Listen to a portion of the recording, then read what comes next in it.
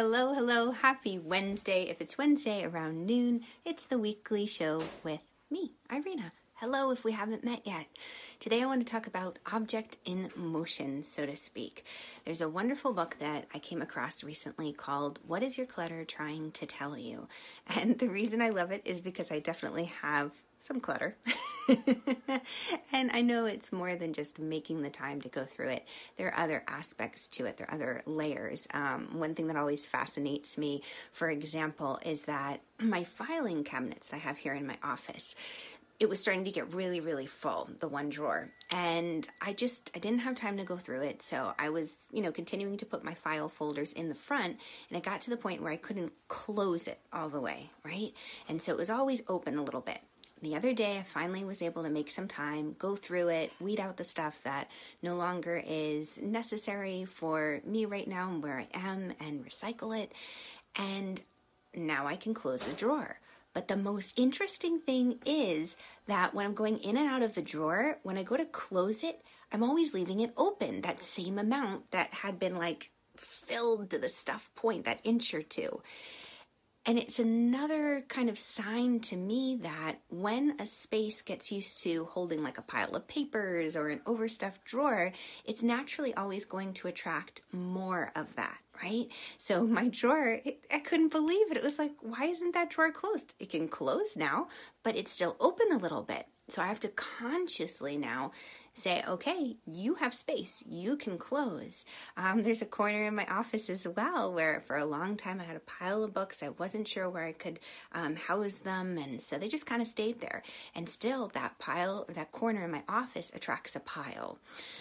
Same thing with empty kitchen countertops, right? As soon as I clear off a countertop, get the kitchen looking all sparkly and beautiful, my husband or my kids will come in and they'll be like, oh, let me lay out all my treasures I have that I want to share with you.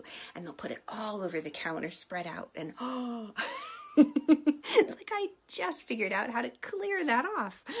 So as you jump on, please say hello and let me know where you're viewing from, where you're joining me from. But the main part of today is just knowing how our energy affects the world around us, how the energy of the space we're in affects us, and knowing that anything you do, whatever tiny little action it is, will make a shift and will make a difference.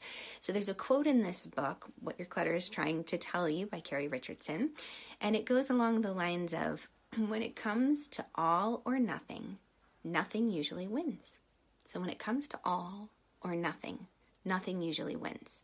So for example, the pile of papers I have in my office, I might be thinking to myself, well, I really kind of need half a day to go through that. It's a big mess right now. Hi, Ruth Ann. Great to have you. Happy belated birthday. Holy cannoli.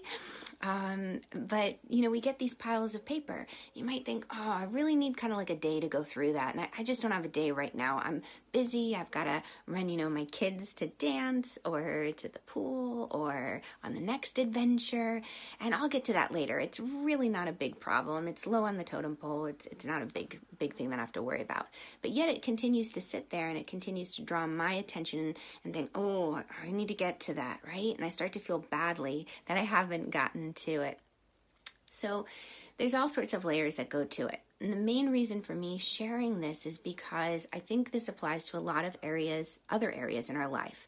When we look at, when it comes to all or nothing, nothing usually wins. You think about that wonderful, famous story of the person, the wonderful person walking on the beach early in the morning. They went out to see the sun rise, to hear the peacefulness of the ocean waves crashing on the shore, and they see that the beach is littered with starfish. And they reach down and they start picking up the starfish, and they throw the starfish back into the beautiful ocean. And another person, passerby, comes along, and they look at the person throwing the starfish in, and they think, oh, you're such a fool. And they say to the person rescuing the starfish, what do you think you're doing? You can't save all of them, right? Of course, right? She's not going to be able to save all of them. There's a whole beach. There's thousands. There's one little her. Yet, as she's throwing them in and this passerby says, what kind of difference do you think you're making? And she says, as she picks up the next starfish and throws it in, I made a difference to that one. Right? That's a famous story. We've heard it a million times. But how does that apply in our life? Because we'll get into places where we think, what can I do? How can I make a difference? I don't have the background in there. And just as another really quick side note, on Netflix right now, wonderful, wonderful series with Bill Moore interviewing Joseph Campbell. Check it out. I just was able to watch the first episode. And in it, Bill Moore asks Joseph Campbell, how would you describe the ego? What would your definition be of the ego? And Joseph Campbell, for a moment, he pauses. And it's so interesting to watch because it's such a practical, easily digestible answer.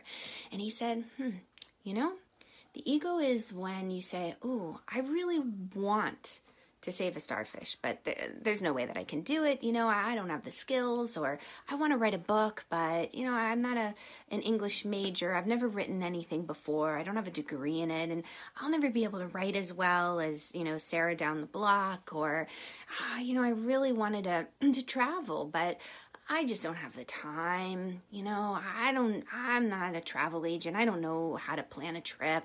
So, that's the ego. That's when it starts to limit you. That's when it starts to say, you can only dream this big, right? And it creates a separation between you and possibility, you and the world. So it goes all back to that quote, when it comes to all or nothing, nothing usually wins, right? And I want to put that in there. I want to take that always out because, listen, there's always room for play and dance here in this life, this experience. On our yoga mat, we discover it's important to tone your muscles before you go into the opening. It's important to engage with life. Life isn't just happening to us. We have the ability to dance with it, right? To create harmony. We always have a choice, and we have free will. So, as you go through your day today, what I invite you to do is I invite you to take a moment to pause, to breathe, and to say, okay, when it comes down to all or nothing, in tackling different problems, it could be the paperwork in your office, it could be something larger at hand. What I invite you to do is take a deep breath. Imagine beautiful roots growing from the soles of your feet deep down into the earth. And then a beautiful golden light over the crown of your head, like you've got a little golden sun lighting up, like that little ideal light bulb that can sometimes pop off.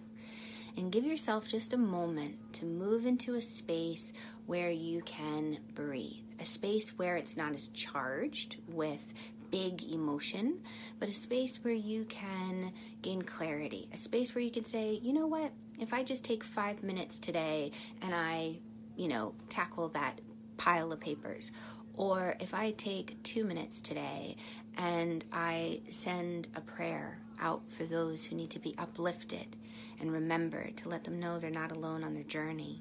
If I take 3 minutes today to call a friend and check in, what a difference it can make. It doesn't have to be all or nothing. And just to watch that as you go through your day.